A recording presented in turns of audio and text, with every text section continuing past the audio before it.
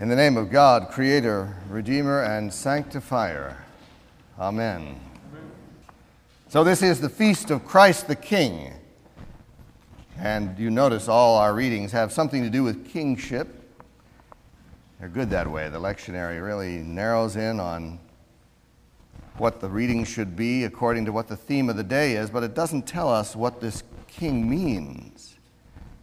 The feast itself was thought up by a pope. Pius XI, 1925, instituted this feast, and the message he was trying to send was to the fascists. Mussolini may be our dictator, but Christ is our king. It was a very brave thing for him to be doing at that time, and much to be admired in his act. So the Presbyterians and the Episcopalians and the Roman Catholics, we've kept this feast alive, and it's fine, but if you're anything like me, you wonder, what is a king? We founded our country trying to get rid of a king and not have a king, and so it's as puzzling an announcement as it is glorious. The idea of a king is mixed up, to say the least. Now, I propose to take a little liberty here today with a song by the great American composer Cole Porter. If you want reminding, he's the guy who wrote Night and Day, Begin the Begin, Wunderbar, and Broadway musicals like Kiss Me Kate, and, what else? Anybody? Huh? No, not King and I. Anything goes. I'm not Frank Sinatra, in case you were wondering. But the song I want to talk about goes almost like this. What is this king called love?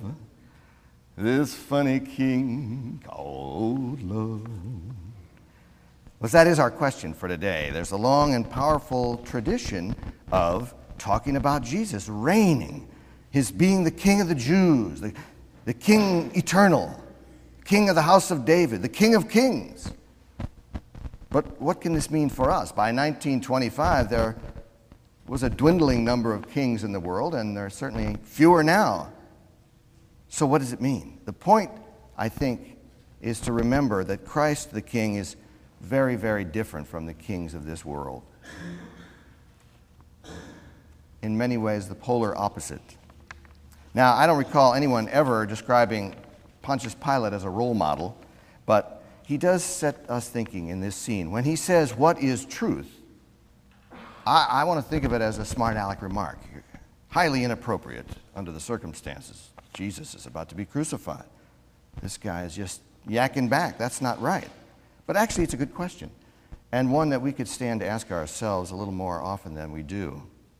And I have to admit, Jesus himself says the same thing in another way when he says, "Who do you say that I am?" He doesn't say who he is. He says, "Who do you say that I am?" And Jesus is very reluctant to call himself a king. He says, "You say so," or "My kingdom is not of this world." But he doesn't say what we might repeat if we were trying to prove a powerful point. He doesn't say, "You're darn right I'm a king. I'm the king." He doesn't say that. And the kingdom he describes is pretty loosely run. It's open to anybody. And it's based on what? Humility? Not triumph. Just who can solve this mystery? And why should he make a fool of me? Unlike the kings of this world, Jesus' appearance was brief, and it happened almost 2,000 years ago. He was born in a stable, and he rode to triumph on a burro. His sayings are difficult to understand, if not downright exasperating. The last shall be first. Turn the other cheek. If he asks for your coat, give him your cloak also. What you might call extravagantly counter-instinctive. That doesn't sound right to us. We'd have to be fools to follow this advice. But we believe that God's foolishness is better than human wisdom. We believe that coming to God as little children, a little foolishly even, is what God wants of us. And so we try to follow this very, very different king and become fools for love.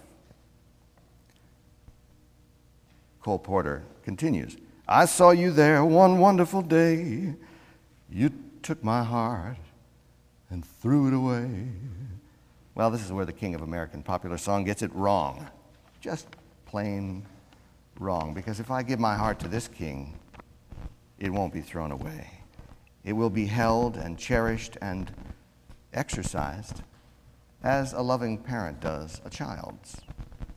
And this is very hard for us modern Americans to accept. After all, our nation, founded on the renunciation of kingship, we tend to be reluctant, even cynical about letting someone outside ourselves take care of us. I was down at Brentland Woods this morning talking about this same subject, and all the heads nodded, because when you go into a place where you don't have much control and you're taken care of all the time, that is the biggest hurdle.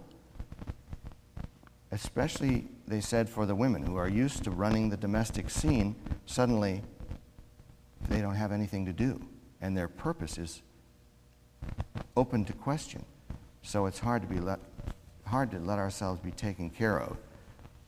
And it's true even when we're not in a facility. We tend to be not at all satisfied with the why and the what of ideas, which is what Jesus talks about. We always demand to know the how and the when first.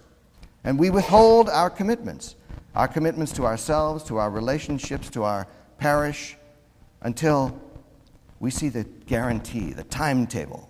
When's it going to happen, exactly what and when and how? Okay, then I'll commit. But the answer to Pilate's question, what is truth, is this. We have to risk it. No one has failed who has thoroughly followed this path. As Jesus puts it, the only unredeemable state is the denial of the Spirit of love.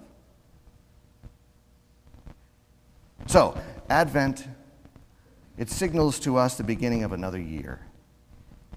And it also signals to us that we have to become prepared to greet and to follow this King. Prepared? Sure, we'll be prepared. For what?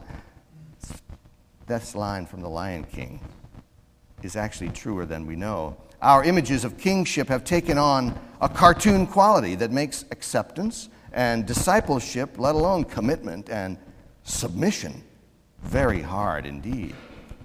We think of the Wizard of Oz and the King of the Forest, Elvis, the king of rock and roll, and BB, the king of the blues, right?